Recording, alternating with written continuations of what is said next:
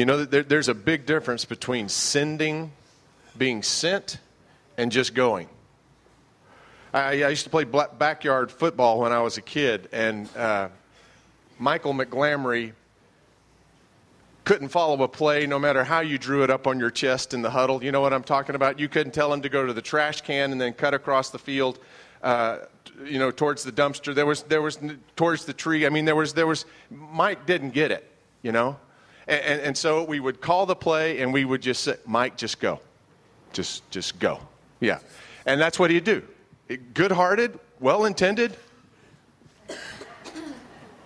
And he'd have fun with the rest of us. But then there were other kids that looked more like what was going on when you saw it on TV on the weekends, where there was a play drawn up, the quarterback knew where he was going to be, and all of a sudden the ball was launched, and out of nowhere an open man was there and caught the ball. You know what I'm talking about? Now that kid was sent, right? There was a plan. There was a synergy of intention and something. Isn't it beautiful when that happens on a Sunday afternoon?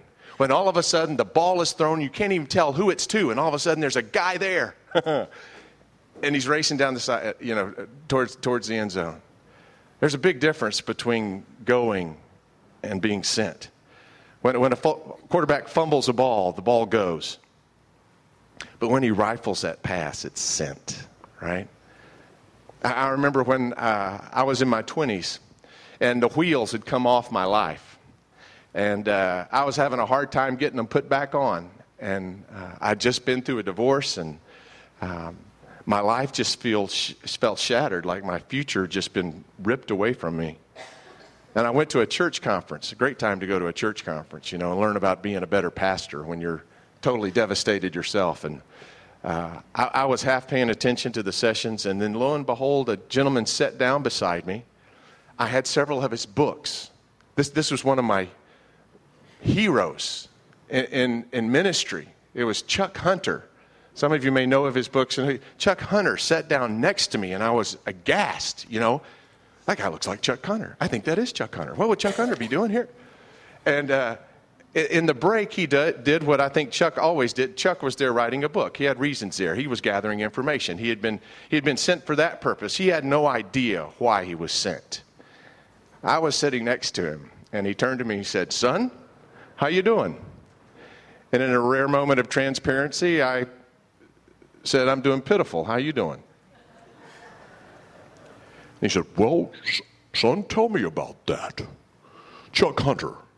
He was an evangelist that practiced evangelism doing bodybuilding on the beaches of Pasadena, California. Chuck Hunter.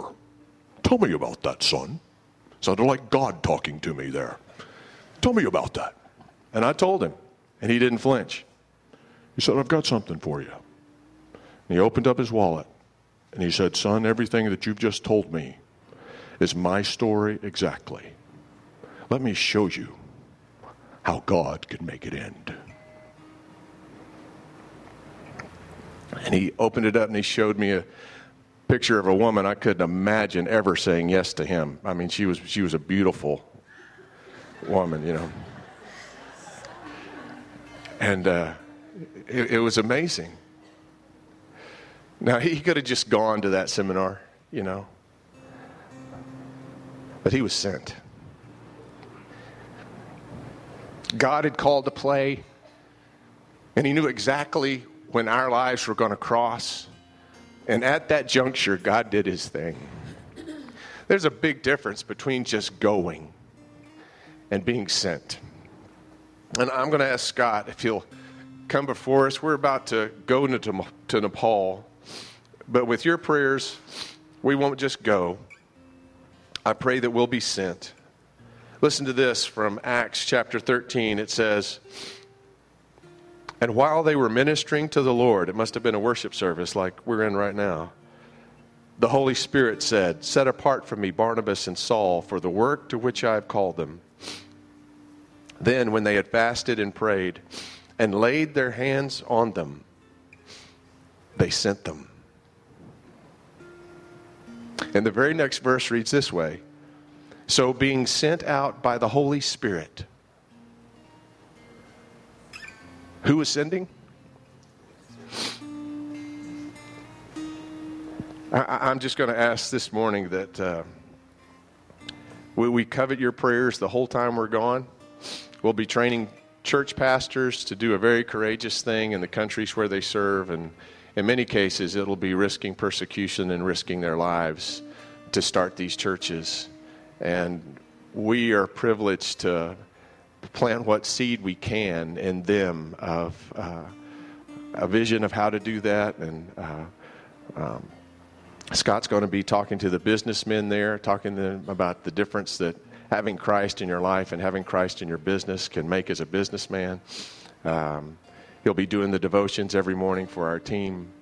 But what a privilege to be able to pour into 80 gentlemen. Already God's opened doors. I don't know if you knew it, but India had an embargo or a blockade on gasoline going into Nepal. So up till 2 days ago, we didn't know if our plane was going to be able to refuel to get us out of Nepal to Johannesburg. We didn't know if the pastors were going to be able to get there because gasoline was being rationed within the city. We've been praying, and a day ago that was lifted. God's opening the door. The passing lane is opening. And we're trusting that we're sent to do things we don't even know we're there to do. Because God's bigger than we are. And we're just his emissaries. Would you pray for us this morning? If there's any of you, Dad, if you'd come and lay on hands. And if any of the rest of you feel led, feel free in this place to come forward and just lay on hands. And the rest of you, wherever you are, as you're comfortable, would you just reach your hands towards us this morning as we pray?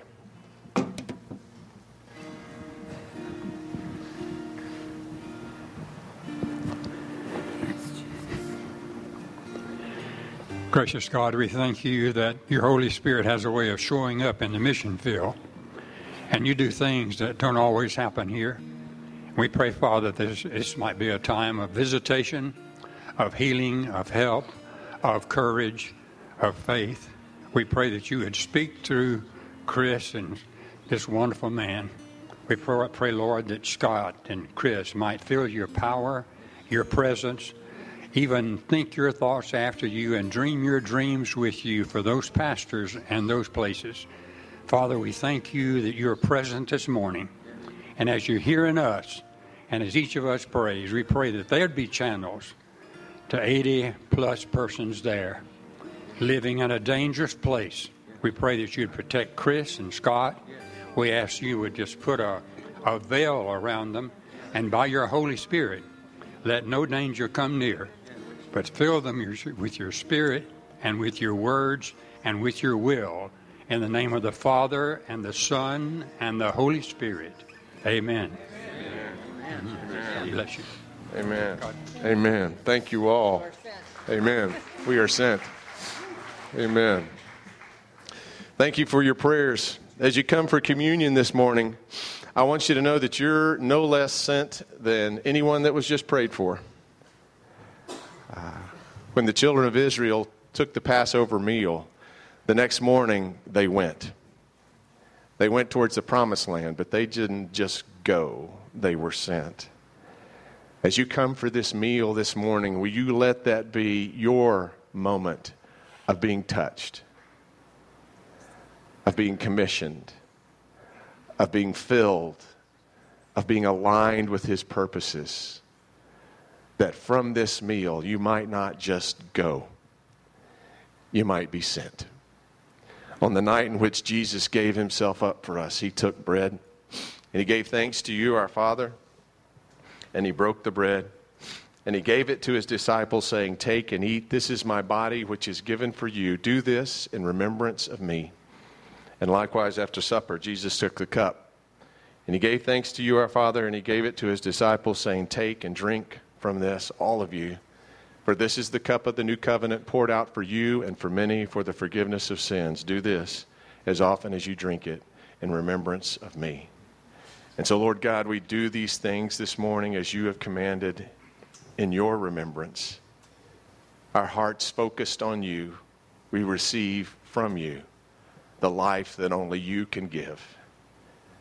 Give it afresh this morning, Lord God, to each of our hearts. Make it a river within us that flows up and flows out to overflow. that wherever we go, your life in us might pour out to others.